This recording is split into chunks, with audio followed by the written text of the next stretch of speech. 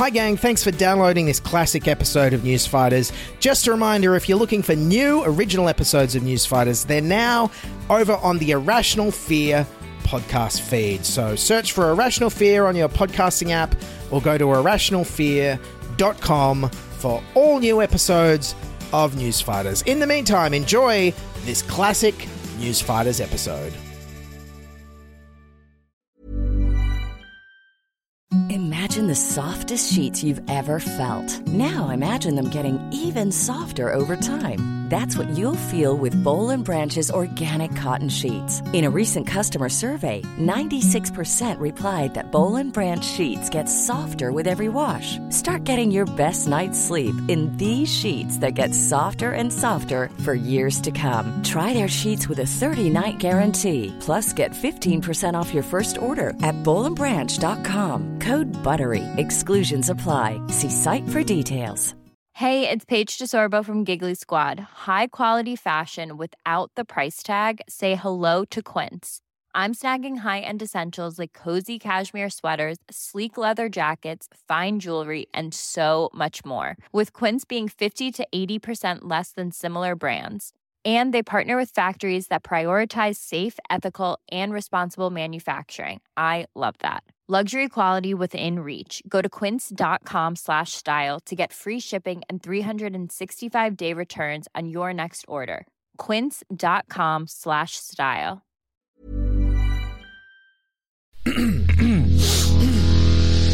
You're listening to the Sans Pants Network.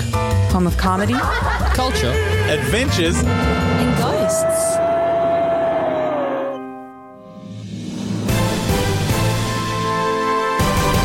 This is Newsfighters Podcast, where we fight the news so you don't have to. With your host, Dylan Vihan. Yes, hello, good morning, and welcome to episode 101 of the Newsfighters Podcast for Thursday, April the 21st, 2022. I'm your host, Dylan Bain, the Kieran Gilbert of Wacky Clips. Yes, we're deep into election season. Tonight, I'm wading into the first leaders' debate, and I have to say, it's made me feel a little bit like this guy. A man has fallen headfirst into a septic tank in Sydney's north. He was performing maintenance on a septic tank at a property in Sydney's north when he fell in head first. Yes, and although trying to find comedy gold in the first leaders' debate does make me feel like I'm literally swimming in crap, unlike the guy who fell into the septic tank, I don't have a dog named Spot to rescue me. Luckily, local dog Spot heard the man's cries for help, prompting his owner to call emergency services. Certainly a great effort by Spot. Yes, and on Channel 7 last night, that story was directly after the election campaign news story. And if you ask me, that was the wrong order. The septic tank guy should be ahead of the federal election news story. Much bigger, more important news, if you ask me. But yes, onto the federal election campaign, or as I like to call it, the mainstream media repeatedly kicking Anthony Albanese repeatedly because they feel like it campaign. After a shocker of a first week on the road for Anthony Albanese. It has been a bad start for the opposition leader, Anthony Albanese, no doubt about that. After a bad start to his election campaign. Bad week for Anthony Albanese. But it's more a case of Anthony Albanese losing the week, frankly. Right now, he's preparing for tonight's leaders' debate right here at his hotel. Let's hope he's working on the economic figures. So if asked, he gets it right this time. Oh, I love the media's equating of these two guys. On the one hand, we have a political leader who caused millions of us to be locked down for several months because he didn't order enough vaccines, went overseas during a massive bushfire crisis, basically runs a protection racket for corrupt kleptocrats and alleged abusers, is hated by his own side, couldn't deliver a pizza if he had to, and only cares about lowering taxes and giving out money to fossil fuel companies. But yes, let's make the whole election campaign about the guy who forgot two numbers.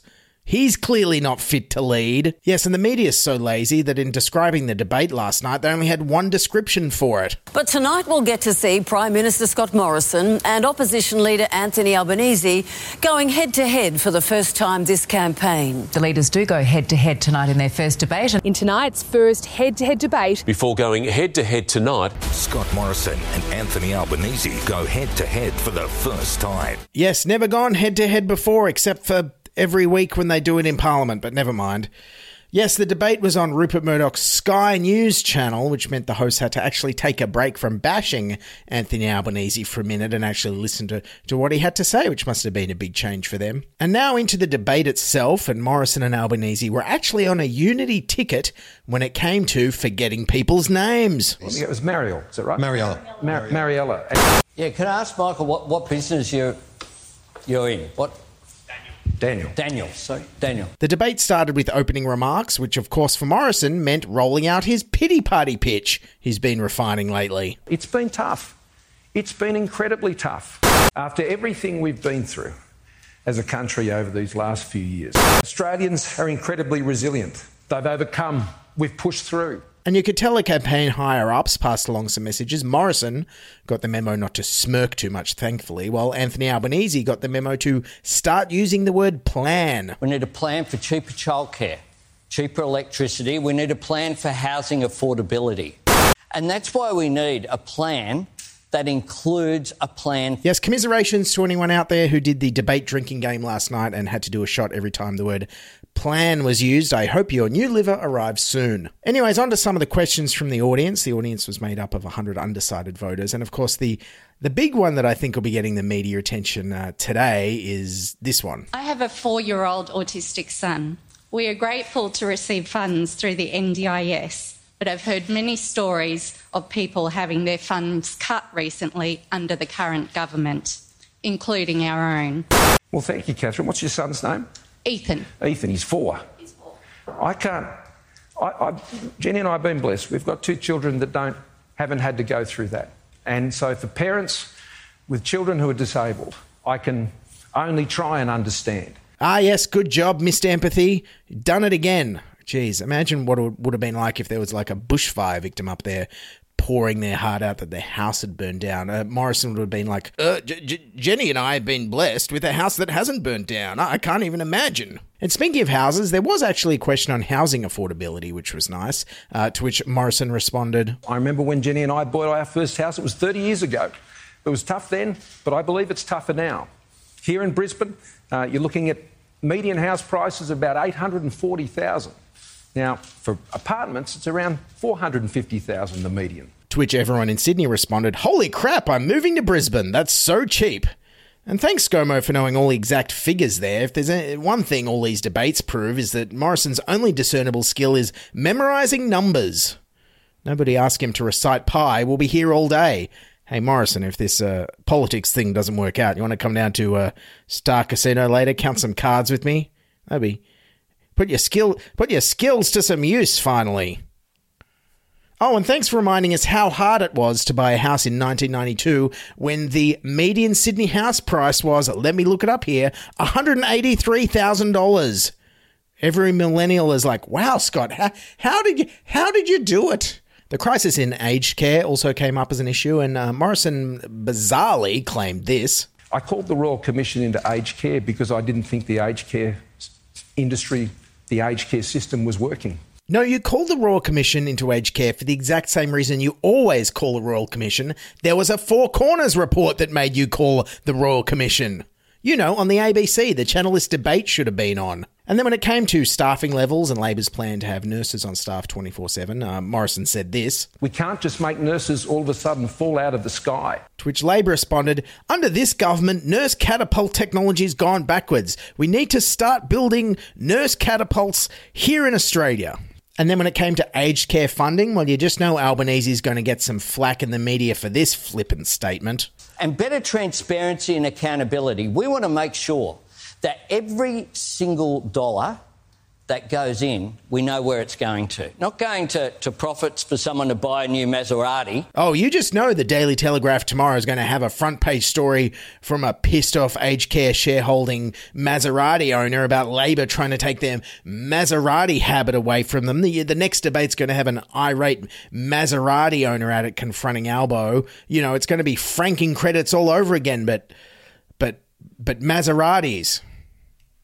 A recurring theme in this debate was the two leaders just ignoring whatever questions they were asked and talking about whatever they wanted to. Here's a perfect example from Morrison. The latest polling statistics show that voters have an all-time low level of faith in the integrity of both major party politicians.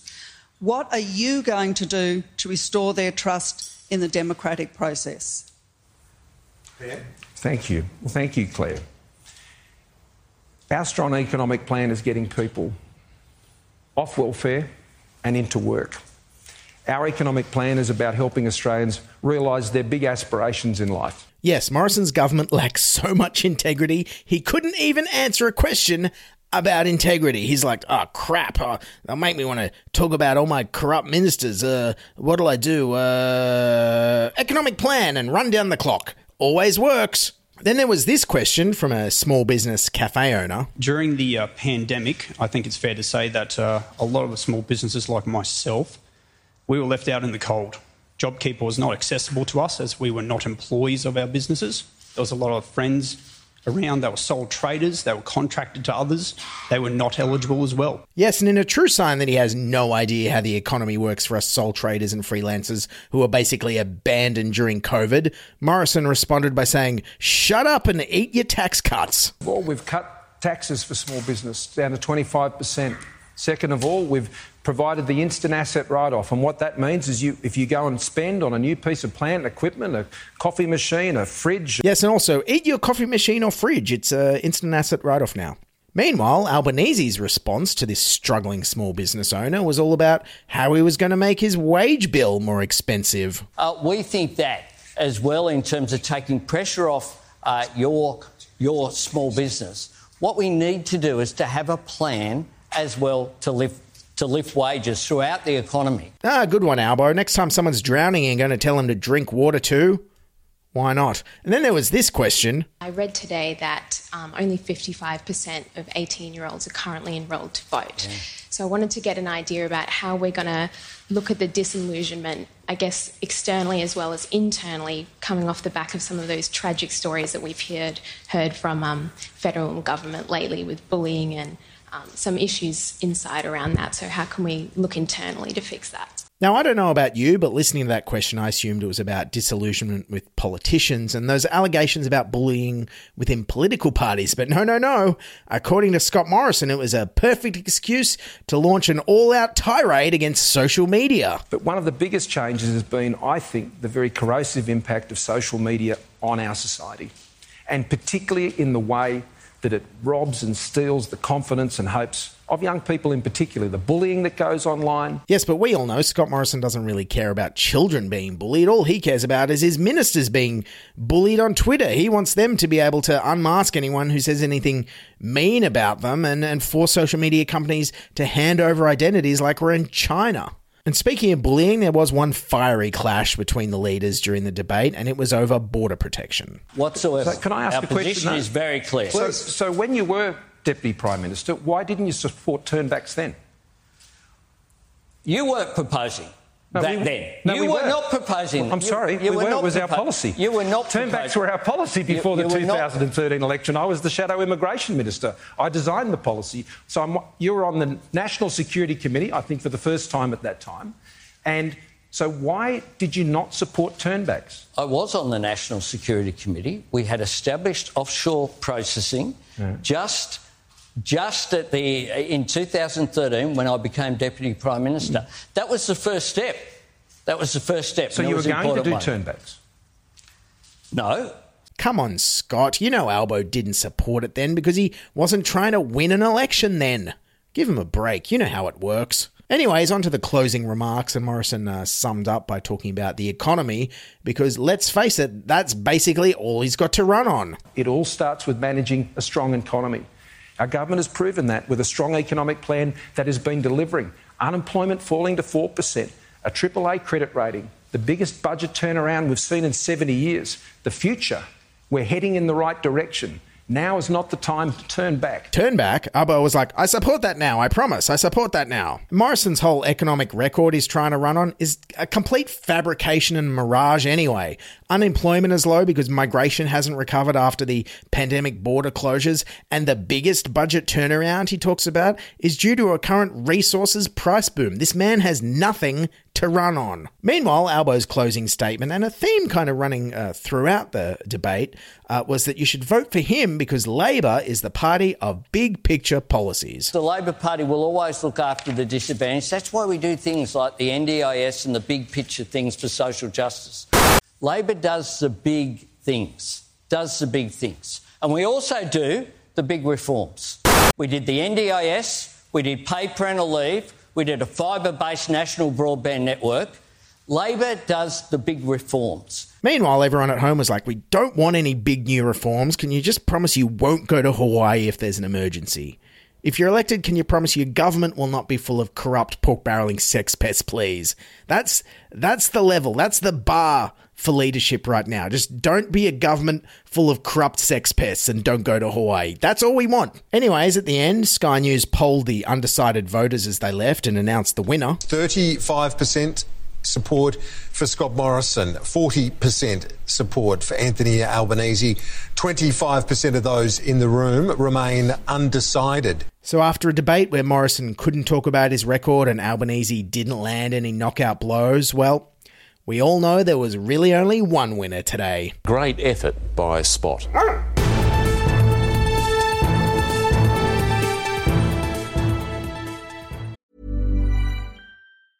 Planning for your next trip? Elevate your travel style with Quince. Quince has all the jet-setting essentials you'll want for your next getaway, like European linen, premium luggage options, buttery soft Italian leather bags, and so much more. And is all priced at 50 to 80% less than similar brands. Plus, Quince only works with factories that use safe and ethical manufacturing practices. Pack your bags with high-quality essentials you'll be wearing for vacations to come with Quince. Go to quince.com/pack for free shipping and 365-day returns.